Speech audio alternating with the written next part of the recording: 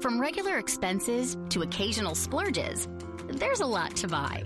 Why not get cash back every time you spend? With the PenFed Power Cash Rewards Card, you get cash back on every purchase. That's everywhere, every time you use it. You can even earn a $100 statement credit when you spend $1,500 in the first 90 days. Visit PenFed.org/PowerCash to apply. To receive any advertised product, you must become a member of PenFed, insured by NCUA. What is going on, everybody? Welcome to this episode of Ghosts in the Night, a Hauntings and Paranormal Podcast. Now, today, I want to talk about paranormal or ghost hunting equipment. If you watch these shows, you've seen them use all this high-tech, fancy equipment, and today, I want to talk about that. So, stick around, and let's get this podcast started. Ghost in the Night with Phil Sams.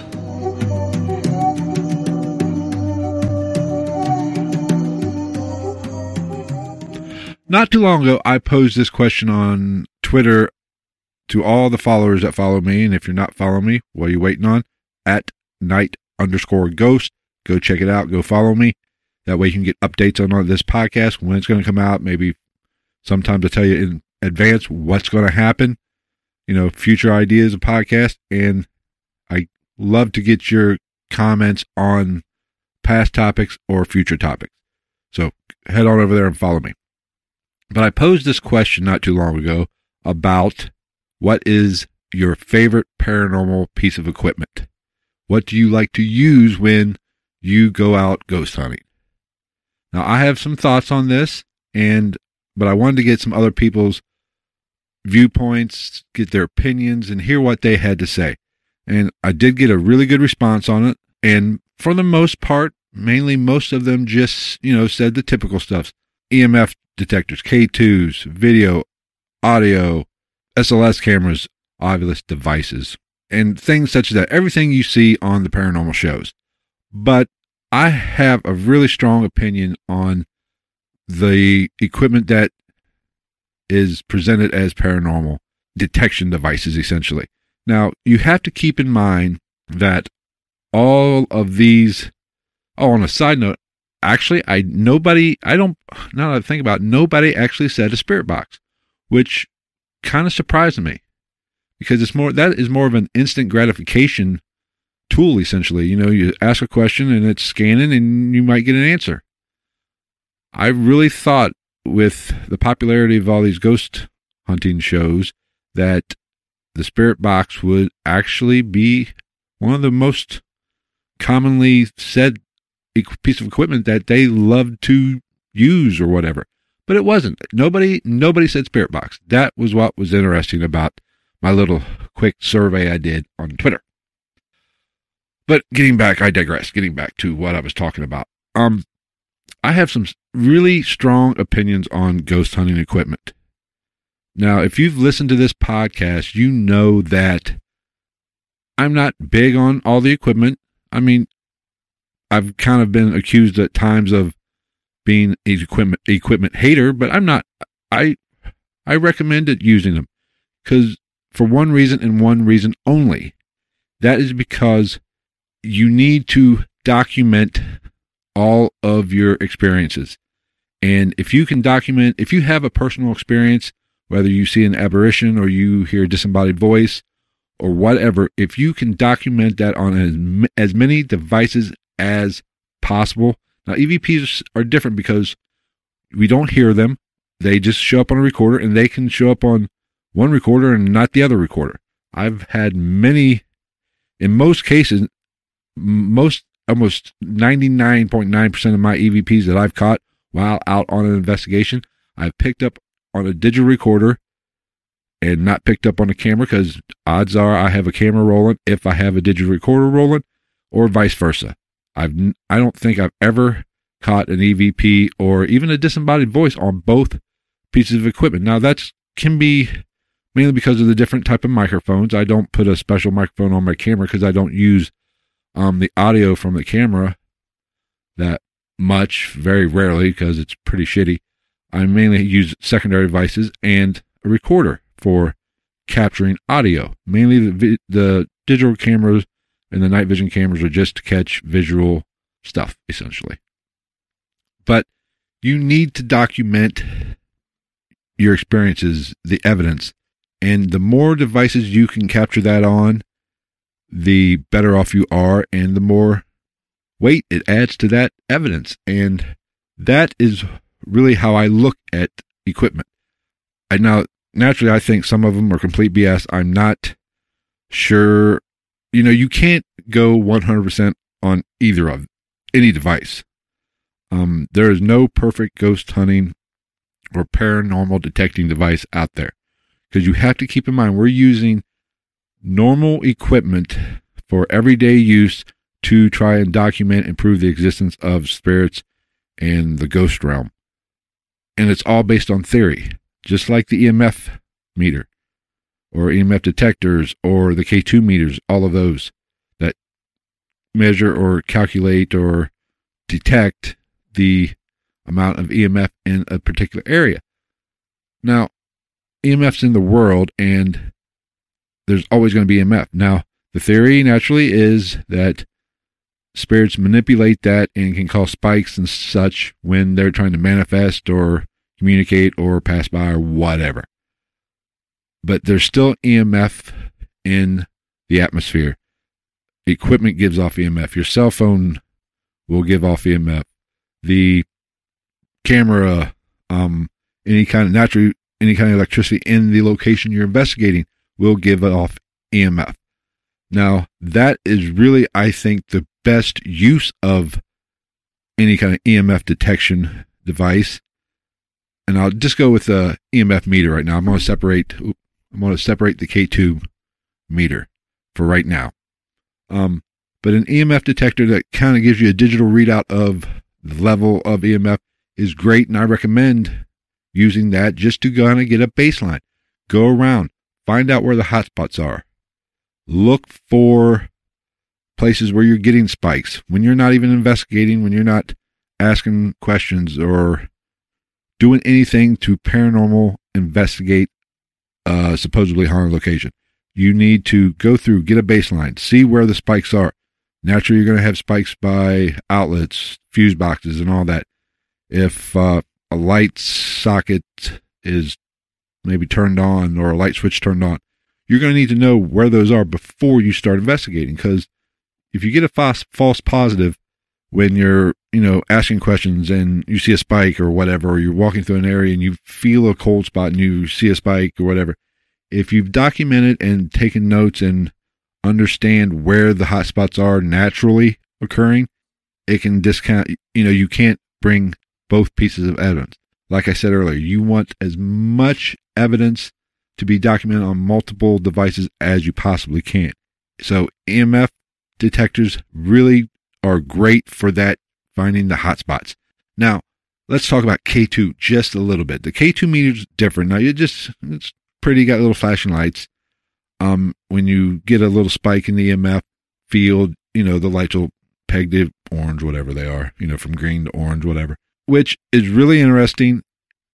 And you get those spikes and those hot spots. So if you're using a K2 meter and you've done your pre-inspection where you found hot spots and you're sitting in a spot where you're not getting any spikes at all, or there are no spikes at all, and you are getting some spikes on your K2 meter while you're investigating, while you're asking those questions, while you're trying to communicate with the spirits, then, that lends a little bit more credibility to particular experience that you're having. Now, a lot of people like to use this for, asking questions. Light it up for yes, don't light it up for no. That's all well and good, and I've done it. I've been with groups that have done it, and you sometimes get some really interesting responses. Just like if you heard that podcast where I where I recorded the podcast on location at a haunted location in Cincinnati. We were outside in a greenhouse. There was no electricity there whatsoever, no spikes, and it was just on green.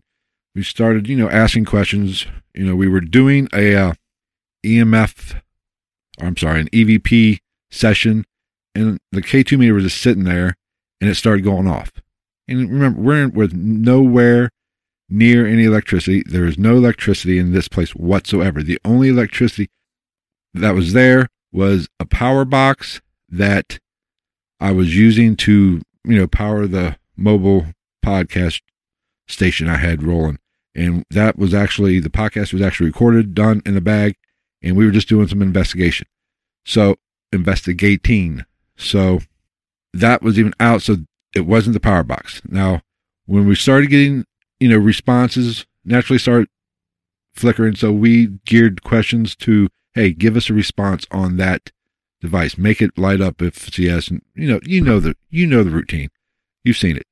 And we were getting decent responses, and so after we were kind of done and it died out and it quit, what we basically did was, I said, hey, we need to make sure it's not cell phones or whatever is in our pockets. Everybody's got a cell phone. So we kind of did some testing, put the cell phone up to it.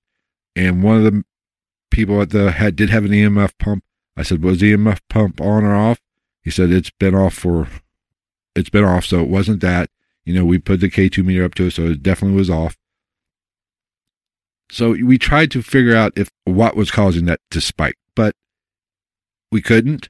Now, you can't rule out a natural EMF spike just coming up from the ground. I guess I'm not a scientist, don't play one on TV, and I have no clue. I'm basically a high-functioning moron.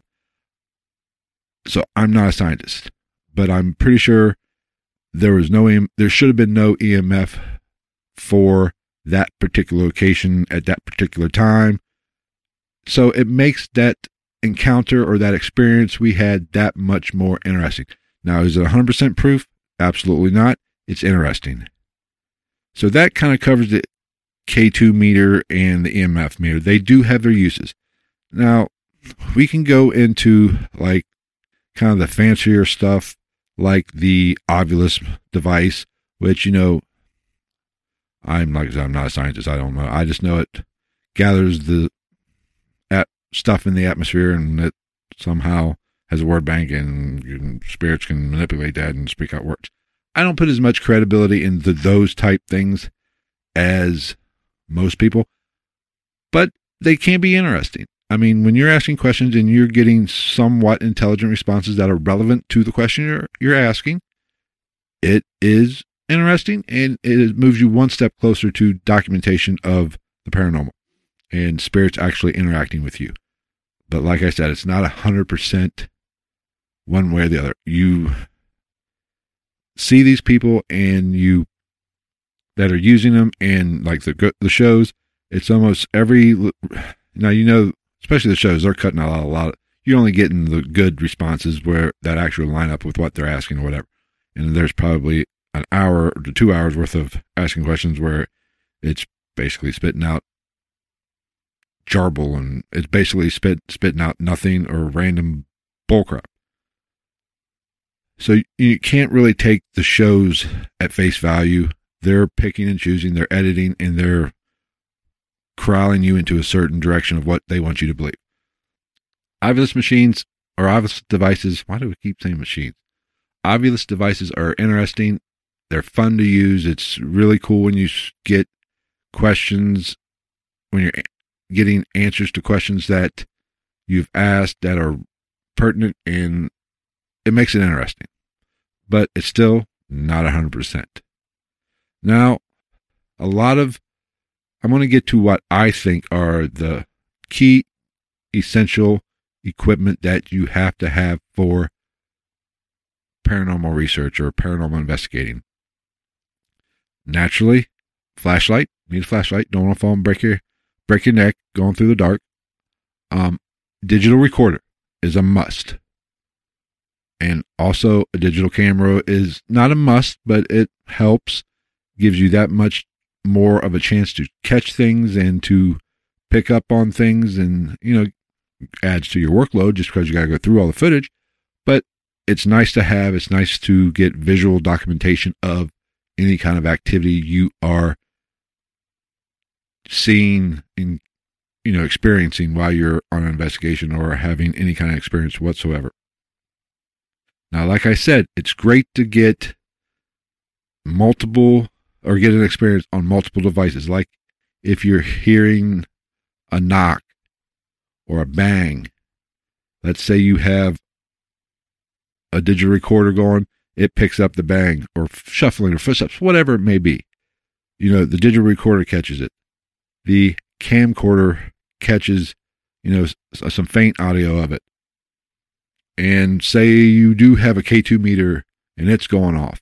Now we can get into REM pods and stuff like that, which basically is just measuring atmospheric stuff and, EMF, temperature change and all that stuff. I'm not a complete expert on everything that they actually catch or whatever, but you want to get multiple documentations on that.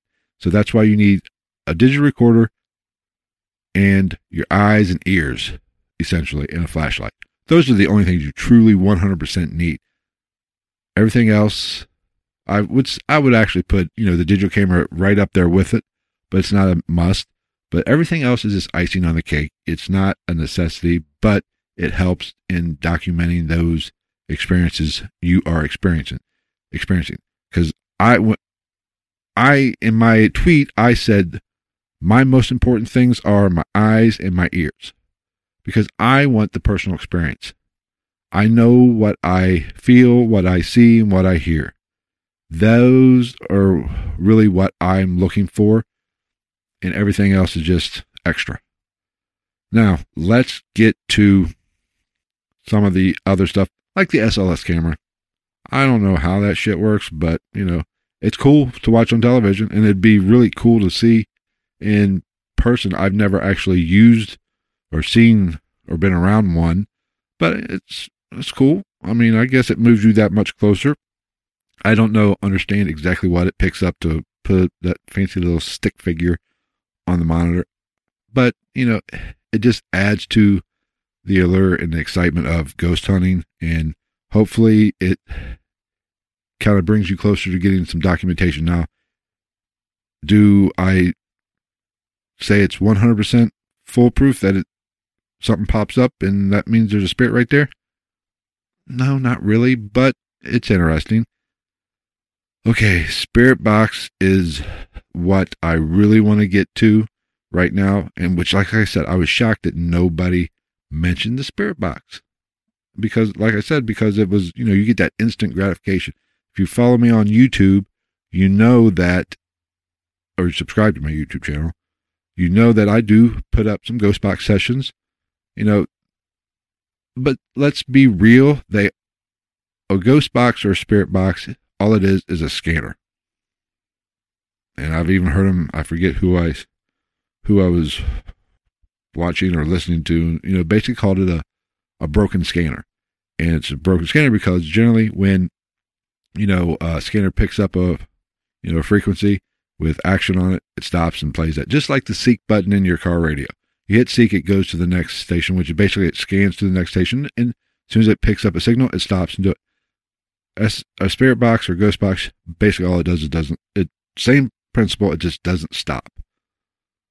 Now, so you are basically picking up radio chatter, essentially.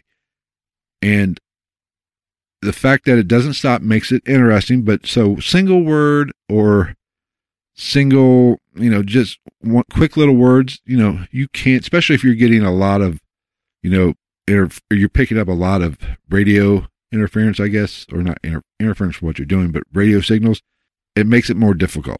Now, with the Spirit Box, so just little single one word answers, it's cute, it's fun, but does that definitely mean that a spirit is coming through or using that device or you're picking up on the conversation, essentially? It's hard to say with one word. Now, where it gets really interesting is when you start picking up multiple words or a whole sentence. I think the most I've ever heard or could make out is about three, maybe four once. An actual almost sentence, basically. Which, the way the Spirit Box works, as it's scanning through those frequencies, it should only pick up, if it's a radio station that it's picking up, it might pick up that one word, and then it'll be gone by the time it gets the second, especially the third and fourth or whatever words.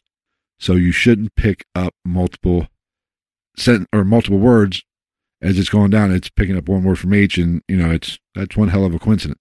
Now, a lot of these features or a lot of these devices, you can run backwards, which adds a little bit more interest to it. Speed of the speed of the run through the frequencies is very important. The faster it goes, the better off you are. And, a real interesting thing, you have to keep in mind our brain makes connections and tries to rationalize and tries to put everything together. Our brain is taking in all this data and it's trying to compute it and decipher it and give us what we think it is or whatever. And that's in everyday life. You're being bombarded by all this information and your brain's trying to process it. Throw in paranormal research or ghost hunting and you're doing a ghost box session, you'll notice that your brain will, I don't want to say trick you, which it can, but it interprets things based on the situation. So you can hear things that aren't really there. Your brain's telling you you're hearing it, but it's not really what it's saying. It's just how you're interpreting the noises that you're hearing. A lot of people, kind of a big thing in the paranormal world right now is a way to use the ghost box, and it's called the Estes method, I believe. Maybe, I don't know. But basically it's where one person listens to the ghost box through noise canceling headphones and he's not watching, blindfolded is best, and other people are asking a question and the person listening just spits out what he hears. So he has no idea what is being asked, so he cannot be influenced by the questions asked. He's just hearing something and he's spitting it out. That, that gives it a little bit more credibility. I mean, it's really, that takes out the influence factor because that person has no idea what is being asked. It makes it more interesting. Is it still 100% proof that the spirits are interacting with us through the ghost box, or is the ghost box just picking up the expression of the ghost? I don't know, but it makes it that much more interesting. Now, it's not great for video, so if you're making YouTube videos with the Estes method, it's kind of boring, let's be honest. I mean, you're just hearing a guy spit out words. But anything you can do to make it a little bit more credible is a plus, is a bonus. But all these things that you use to investigate the paranormal, it's still not 100% proof of paranormal because you're picking up on things that are happening around you naturally in the world as well as hopefully paranormal. It's all based on theory, based on what we believe. We believe that a ghost, when it's trying to manifest, affects the EMF field or affects the temperature. Do we have 100% documentation, or do we know it's 100% fact that this is happening? Absolutely not. We don't. There's a lot of factors can go into a temperature change or a cold spot. You'd have to have a whole slew of equipment to make sure to rule out humidity and all that other nice, fancy scientific stuff. But it makes it interesting. But is it definitely not proof that there's ghosts interacting with us? No, it's not either. It's not 100% one way or the other. So you have to keep that in mind when you're using all of this equipment. Be skeptical about everything. Trying to debunk is your best philosophy. If you hear a knock, try to debunk what could have caused that knock before you jump right to the paranormal. That is the best way to go about it. Worry about your own experiences, what you see, what you hear, how you feel. Those are your best indicators of something's around you or something's interacting with you.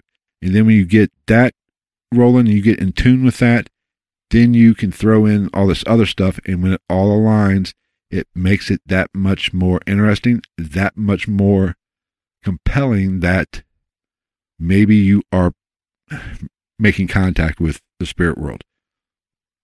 That's my 2 cents worth. I prefer, I'm in this for the personal experience. I want to experience it. I want to see the ghost. I want to hear the ghost. I want him to come up right to my ear and say, hey, what's going on? Or tap me on the shoulder. Now, I recently posted a video where, something touched, I was, I think, at Wickland Manor, and, something touched my face, something brushed up against my face. Luckily, the camera was on me at the time. There wasn't a bug. You couldn't see a bug. I don't know what it was. It was heavier than a tickle, but it wasn't like a grab. It was just like, somebody touched my face just like that. It wasn't like, how we all get little itches or scratches. It was a little bit more intense than that, but it wasn't like I got punched in the face either. But without having that camera right there facing me when it happened, I couldn't rule out a bug because there's no evidence that it wasn't.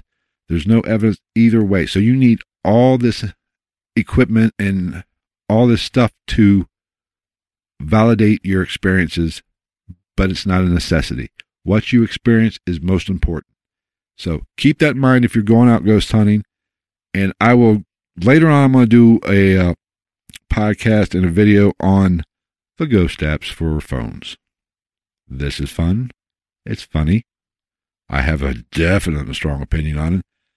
And I'm going to, maybe in the next couple of weeks, I'm going to talk about that. But that's going to wrap up this episode of Ghost of the Night. Thank you for taking the time to visit this podcast, listen to this podcast. If you're watching on YouTube, thank you. Hopefully you liked what you heard and you will subscribe, give us a comment, give us a thumbs up. And if you're listening to it on iTunes, Stitcher, Spotify, Google Play, wherever else, however you take in this, be sure to leave us a comment, subscribe, helps us out a bunch. And also don't forget to follow us on Twitter at @night_ghost. We're on Facebook as well, Ghost in the Night Podcast, and also on Instagram at ghost_night_podcast. Follow us in all that social media stuff and be active, be interactive.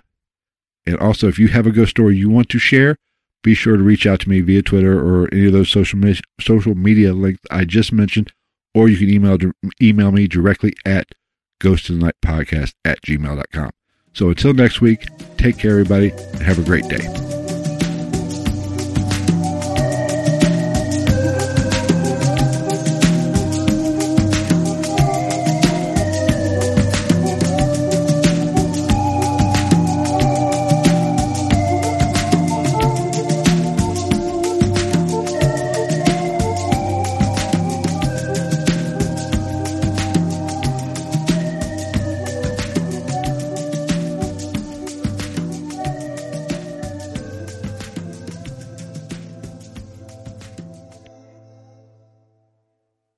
Progressive presents an interview with your upstairs neighbor. Hey, it's Rick from upstairs. Yeah, I take it seriously. When I play R&B at 1 in the morning, that's me saying, hey, I'm here for you. And I enjoy repetitive bass lines. I only use expired batteries in my smoke detectors. Nice, right? Yeah, upstairs neighbors help people forget their troubles. Give them something else to focus on. Ooh, want to see how high I can jump? Progressive can't save you from your upstairs neighbor. No, wait, let me try again. But we can save you money when you bundle renters and auto insurance with us. Progressive Casualty Insurance Company, affiliates, and other insurers. Bundle discount not available in all states or situations. 15 minutes could save you 15% or more. Is that Shakespeare? Nope, it's Geico. Yeah, that's Shakespeare from one of his unpublished works. Oh, it be not for awakening. Nay, giveth thou the berries. For 15 minutes could save you 15% or more. Nope, it's from Geico, because they help save people money. Well, I hate to break it to you, but Geico got it from Shakespeare. Geico. 15 minutes could save you 15% or more.